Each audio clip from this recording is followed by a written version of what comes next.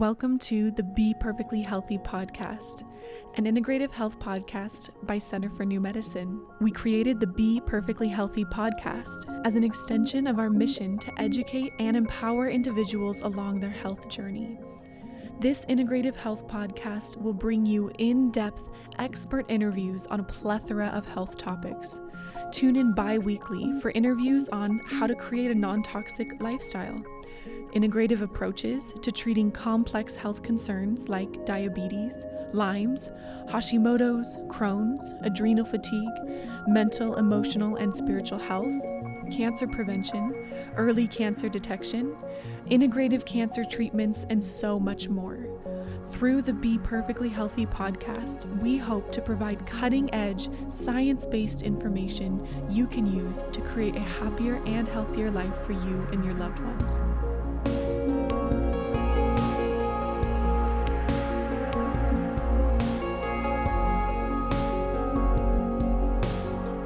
Welcome back to the Be Perfectly Healthy podcast. I'm your host, Leanne Lindsay, and today we have our certified nutritionist, Liliana Partida, back on the show to talk about anti-cancer nutrition. And so we're really honing in on why nutrition is a non-negotiable aspect of any cancer patient's protocol, what foods we should potentially be eliminating for the time during cancer treatment, but then also what foods we should be adding in.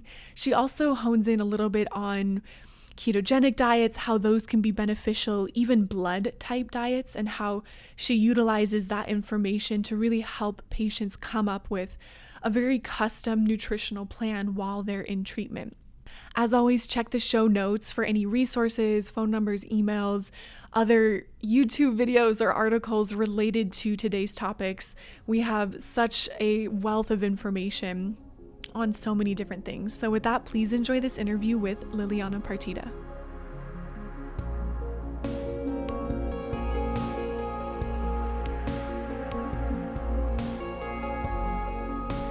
Well, welcome back, Liliana, to the Be Perfectly Healthy podcast. Well, thanks for having me. Once again, I love sharing with you and great to be here. Yes.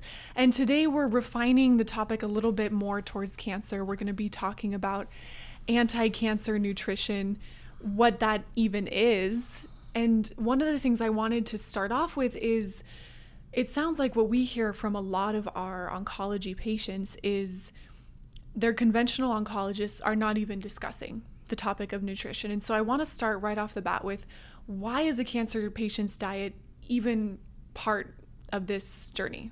Okay. Well, I think, one of the reasons why they don't discuss diet with them is, one, they don't have a whole lot of education. Actually, as doctors, I think they get about 40 hours of actual training in nutrition. And then when you're going to the conventional nutrition, they're still looking at the very archaic pyramid and also the 4 food groups. I think their basic concern is not to lose weight. And so they more talk about, what to do to prevent that, meaning even eating things like ice cream and anything that has a lot of calories.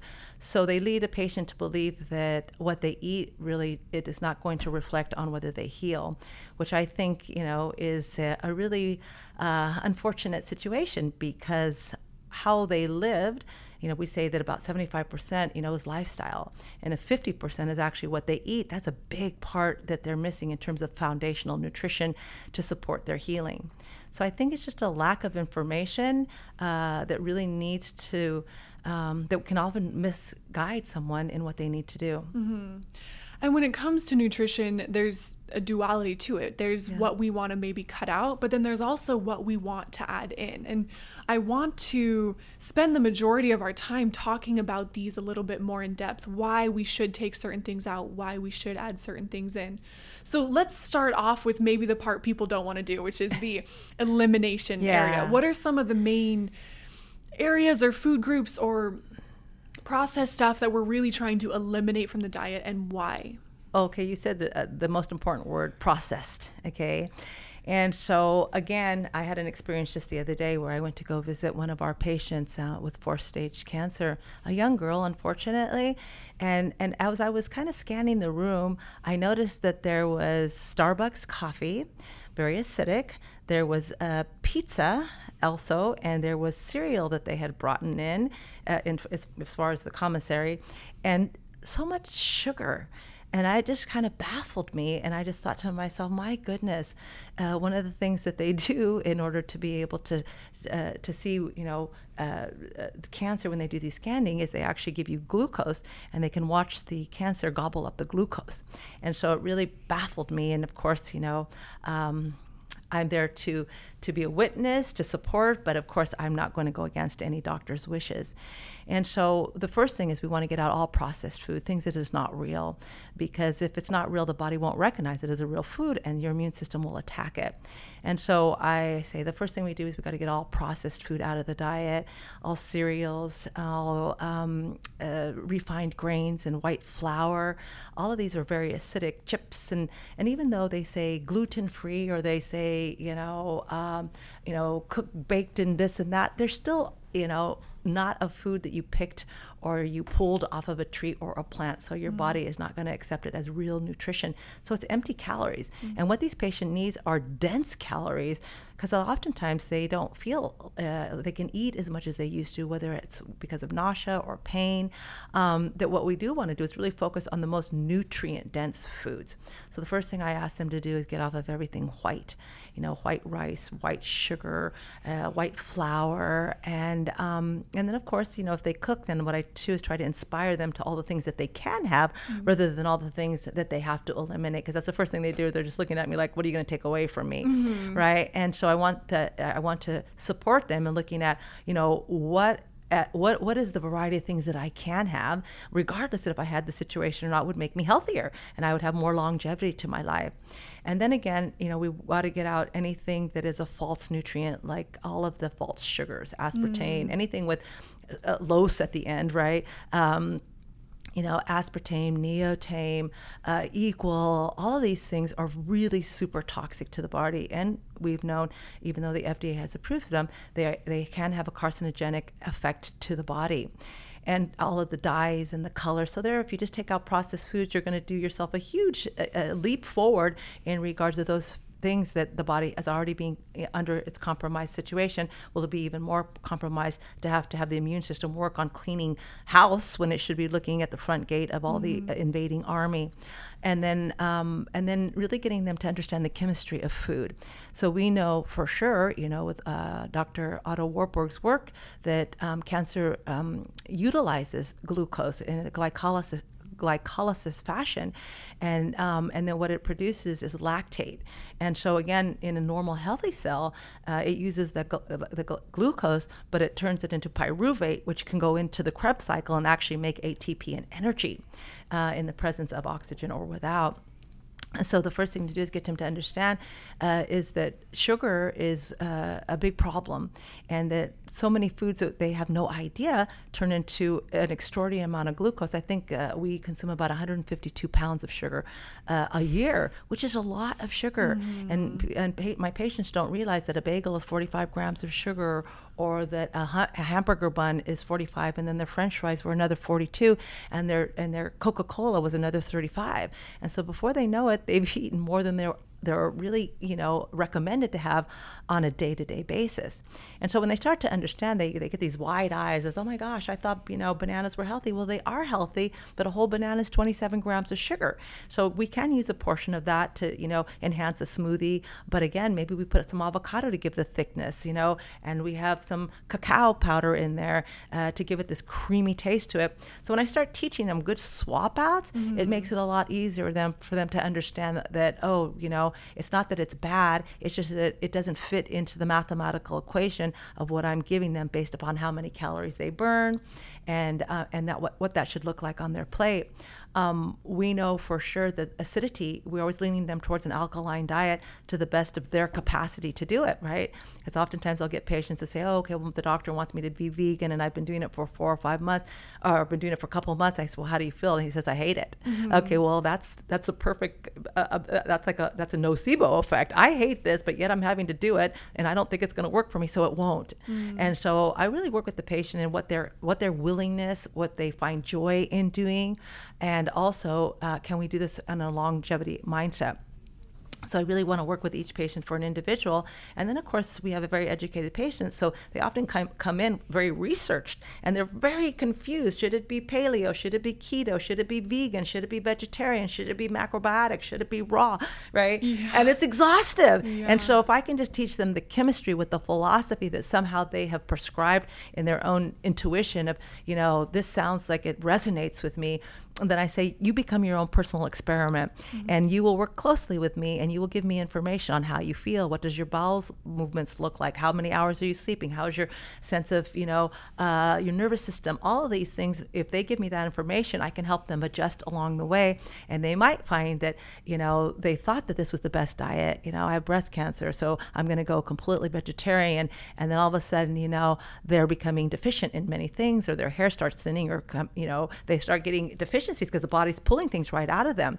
So I want to look at that. We want most of the diet to be plant sourced, okay? And with maybe 20% of it being acidic, however they choose to look at it, whether it's going to be animal or it's going to be beans or grains, which are subacid.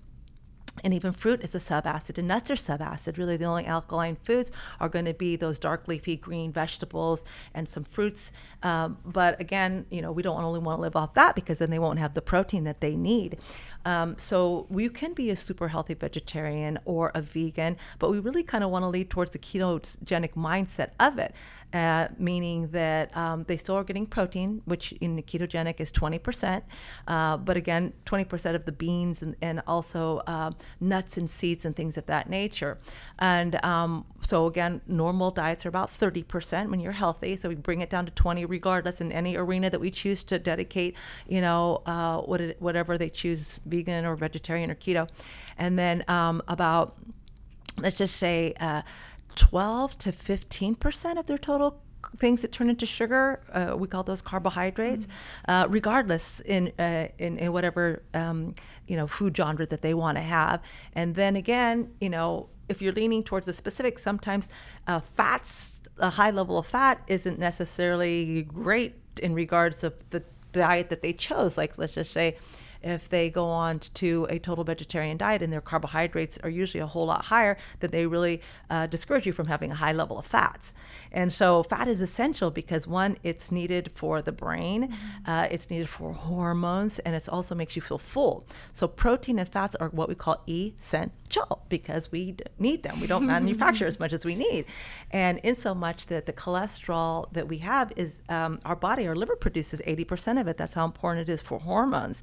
And so I try to get people to recognize the good fat, the nuts, the seeds, the avocados, the hemp seeds, the chia seeds, are all things that the body can utilize and make it these wonderful essential fatty acids out of. But fried foods are off the list because we don't want hydrogenated. Don't want partially hydrogenated. We don't want foods that in restaurants that have been used over and over again, these oils, right? And the body doesn't know what to do with it. It's like shellac. What am I going to do? I'll put it against an arterial wall. And so really getting to understand what is real food, right? If it's all processed, and even I'm not a real fan of fake meats and fake this and fake that, because it's like, well, if I have an urge or desire to eat that, let me just eat the real thing, right? And so I try to teach patients, if they want to be vegetarian or vegan, how we can make a lentil burger, right? And how we can add some, GMO-free tempeh and turn that into, tacos or some GMO-free fermented tofu, depending, if they don't have an estrogenic issue, and teach them how that they can use these foods and implement them rather than fake food.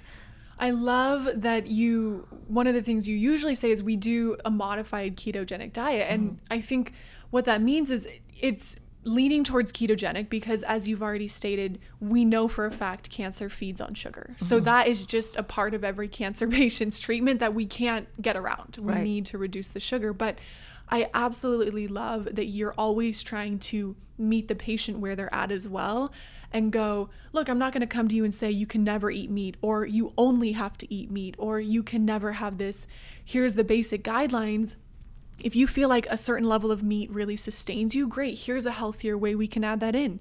If you're feeling like actually maybe meat weighs you down and disrupts your digestion, then here's some other great options for you. And I think that makes it so much more accessible because we are so bio-individual. Right. And the body speaks to you. And, you know, whether you get a histamine reaction, you're eating something, all of a sudden you start getting congestion, whether nasal and or clearing your throat. We get bloated, we get gassy, we get constipation. So these are all signals. And I tell you, pay attention to the signals because your body is going to express itself. And just like a child, when it's in need, it expresses itself and you don't hesitate to meet its needs. But yeah, later, I'll deal with that later. Oh, you know, we don't even relate the discomfort that we're experiencing after a meal or sleepiness or overactivated as something that we just ate that influenced our chemistry. We're just a chemistry pool, right? And so we want to be able to stabilize the blood sugar is the number one thing. We want to make sure that, you know, in a lifestyle that you're getting the rest you need so that you can rest and recover and heal, and that we don't disrupt the elimination cycle by allowing the morning to be the time where we're assisting elimination. So I tell my patients the watery foods, you know, if they want to do a green juice, that would be a great time. If they want to do some fruits that, you know, they do before and then maybe they follow it half an hour later with a protein shake, something of that nature. Those are all foods that help to move the bowels, fibers and things of that nature, not, you know, bacon and eggs and hash browns. I mean, wow, there you go. It's just, you know, the energy that you need for detoxification to continue on just all went straight to digestion for the next 4 hours, right? And so to get them to understand that the chemistry is, we all have it. We all have individual needs, but the bottom line, we have basics that we need to meet. Absolutely. And I wanted to touch a little bit more on, because you just mentioned it, we can have, oftentimes we eat things, we have certain reactions like the sinus congestion or the phlegm in the back of the throat. And I know that removing foods that we might be in that moment sensitive to or even potentially allergic to is critically important. Can you just touch on that a little bit? Sure. In regards to how when we're eating these things we're sensitive to, it's a burden on the system, on the immune system especially? Well, since our immune system, you know, it rests in the gut, I'd say about anywhere between 75 to 80%, is that we've got to pay attention that without a good gut, we're not going to be able to heal or manufacture all of those beautiful neurotransmitters that give us the dopamine and the will to live and motivation and things of that nature. And so most often, if anybody shares with me that they've got bloating or gas, then I start investigating, you know, do we have a SIBO issue? Do they need to go on a FODMAP type of a diet where we eliminate all of these really complex kind of starchy foods that ferment in the body? Do they have candida? Do they have things that are disrupting their gut that's not allowing it to work as best as it could? So we want to remove those, but we also want to look at those foods that potentially are aggravating themselves because they've not only they're in a compromised immune system situation, they become to have a leaky gut in regards to little particles of foods, or they start to get a little the little junctures in their intestinal tract start to get loose and open up slightly and allow for particles to go out into the bloodstream, whether they're undigested food or bacteria or different toxins. And now the immune system becomes very overreactive. And so what they would have never been allergic to, now they're really allergic to it because the immune system is going to have to attack it. And it's going to say, oh, that's an offensive enemy. And so the first thing we do is we give food sensitivity tests a lot of the time to just establish what at this time are they having a reaction to. And most often it's those foods that they've been eating a lot of, like eggs, you know, or nuts or beans or things of that nature. So we know we need a variety. We don't just need to go one direction. We need a variety and a balance of everything so that the body can make all the different enzymes that it needs, is because your body will adjust to what you eat. And if you stop eating meat, you know, your production of hydrochloric acid will go down. And then when I do eat it and I get sick, I go, you see, meat's not good for me, right? Yeah. Or if we're eating raw foods and we are all gassy and bloated because our body doesn't have, it puts burden on to have to digest. So really a combination of everything, and then creating it as balanced as possible so the patient doesn't feel deprived. I can never eat that. I can never have that. Everybody else is having that. And I say, you know, sometimes you're in a situation where, you know, it's a celebratory situation. You know, I say, 2 to 3 polite bites and send it down, right? But again, you get that dopamine hit of that I get to do it, but I didn't overdo it to take myself in a spin. I bless it, I eat it, and I probably won't need to do that for another 3 or 4 months because I allowed myself rather than restricted. When nobody was looking, I went and had it. Yeah. Because guilt wants punishment, and that means that they're going to start freaking out and going, oh my God, what did I do to myself? And right? And so I love food sensitivity tests because it just gives us one more layer of how we can support the patient. And then of course I look at their blood type and I say, okay, well, we as alternative medicine, we look at everything. We want to look under every single rock. And so even though conventional medicine would say, the blood type doesn't have anything to do with, what the food you should eat, I do microscopy. I can look underneath the microscope and look at their blood. And I can also look at when I ask them to take certain foods, entertain the idea of taking certain foods out of their diet that wasn't their primal blueprint. Like if if they've got a blood type O, they've got caveman blood, right? And so they don't do well with any of what we call the industrial age of eating, all of the grains and the manufactured foods and the dairies and the processed things. They just don't do well with it. And so to get them back onto the diet that their primal blueprint, should be in terms of their own homeostasis. And so again, if they're blood type A, they don't have they don't manufacture as much hydrochloric acid as an O. So O's do good with meat, and blood type A's don't do so well with meat. And again, they don't do good with red meat. And we know that red meat is most acidic than any of the meats. So I really try to discourage them from eating red meat. But if they are going to have it, just say maybe once once a week or once every 2 weeks or once a month, something of that nature. Just kind of use it as more of a treat rather than the main event. And then, lean towards turkey and fish and I don't really necessarily love chicken that much, right, either. The other ones that are, they're all going to have an acidic nature to it. But if you pair them up with things like dark leafy chlorophyll foods, steamed vegetables, raw foods, then they're going to, and then marinate them, they're going to break down much easier. And if they don't fry them, then we won't have such a heterocyclic amine issue with that. And, just really kind of teach them how to let it be part of their diet, and really trust that they know best, right? Sometimes they're hankering for a piece of red meat, and I look at their blood and they're anemic, or sometimes that they are, wanting something specific. It's because the body knows, and why negate what you feel? I think it's so interesting. In my mind, I call them false cravings and true cravings, because it's sometimes let's say we have candida or parasites that might be stimulating the sugar and the dairy cravings. Oh, yeah. And so, what I've noticed is when we clear out a lot of those, when we clear out the processed foods, when we reduce the sugar, it allows those true cravings to actually come up. And then you can go, oh, it's so weird. I feel like having this piece of meat that I don't usually eat. There's probably something in it my body's needing. Right. Absolutely. And just teaching my patients how to trust themselves, and not to get into the spin of, what this person is doing or that person is doing, because they're uniquely themselves. And when they really begin to, I teach them kinesiology too. I say, okay, let's muscle test yourself, and I'll show you how to do it. So even when you're in a grocery store, you can just place your hand on it and see how your body moves forward and back in a yes or no manner. And when they begin to do that and they start to go, oh my gosh, I can't believe I did it, they start trusting, right? And then when it says no, when they really want to eat something, they said, my body said no. Okay. And then they don't do it, which I love to hear those stories when they come back. Oh my gosh, and I did it anyway, and I got immediately bloated, oh, wow. Or let's just say they eat a food and I say, okay, well, if you have been allergic to it, but you've been off of it for 6 months and you want to reintroduce it, take your pulse before you eat it. And about maybe, 7 minutes later, take your pulse again. Did your pulse rise? Did it, rise, 5 or 10 beats higher than it was? Well, that's showing that you're not ready for it. When people start reintroducing a little bit higher of more glucose into their diet, let's just say they're in maintenance mode and we're going back to a more of a balanced 50-50, let's just say carbohydrates and proteins together. I say, well, in order for you to know that you're cell ready, is just get a glucose meter, and after you've eaten your meal about 45 minutes later, no sooner, no later, is that you just do a blood stick and just, put it on like a little diabetic meter.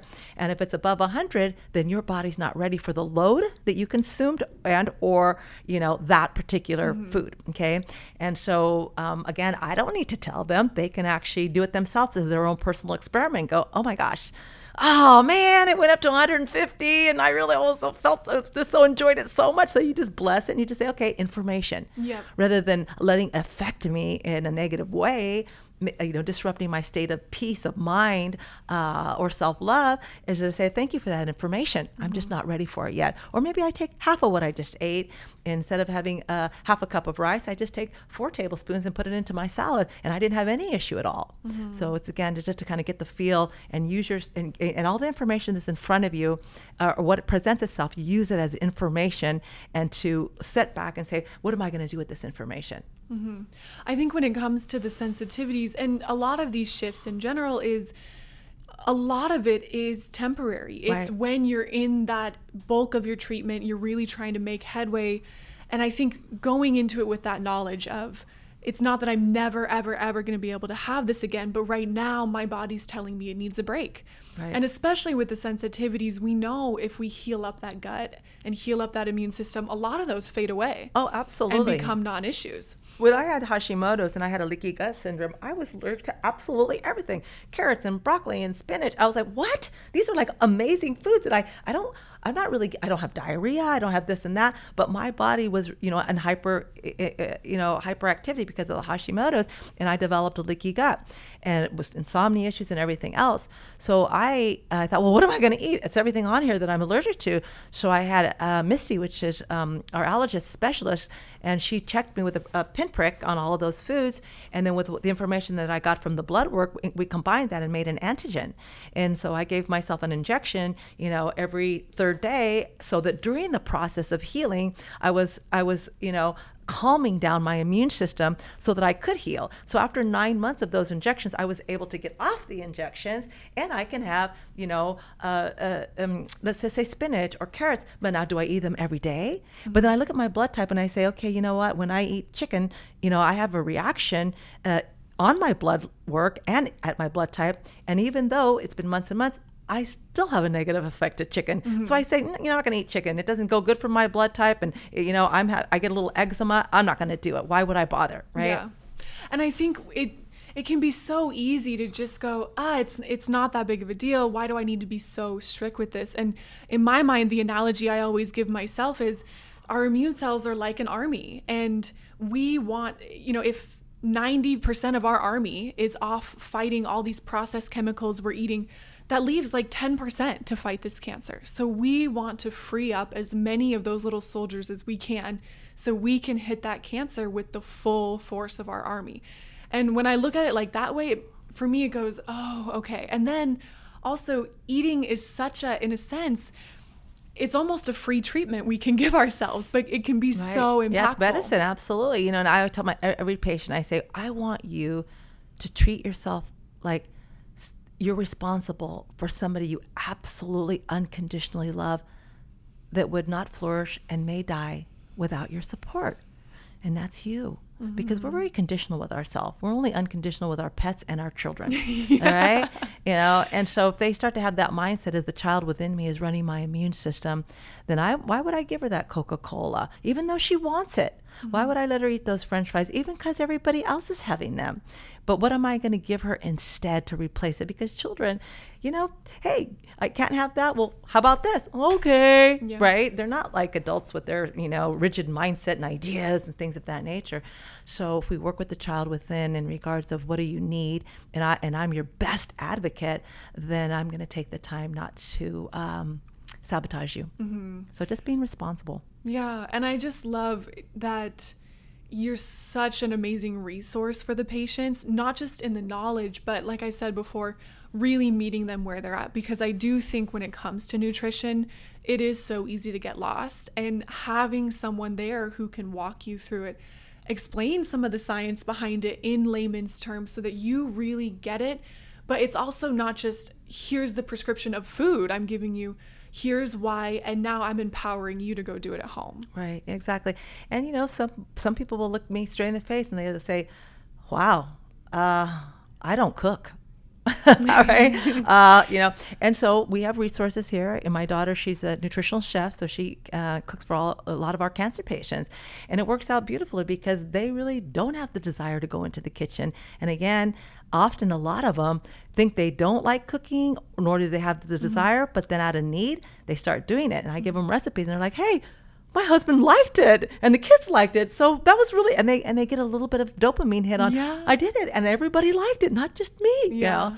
And they get more. I had a patient, I said to her, maybe you're going to find, I hate cooking. So, well, maybe someday you will find your passion. And then she said to me about 3 months later, you know what? I think I found my passion. Now, I'm not saying I'm a great cook, but you know what? I'm interested now. And I thought, yes, that's good. Oh, that's amazing. Well, Liliana, thank you so much. And I'll make sure that we actually link your daughter's site because she has a website. Is that correct? She doesn't have a website, but she has a contact number. Okay. Yeah. So I'll make sure that's in the show notes too, just for anyone local who might be interested in that. Okay. And of course, all of your information in the show notes as well. Thank you.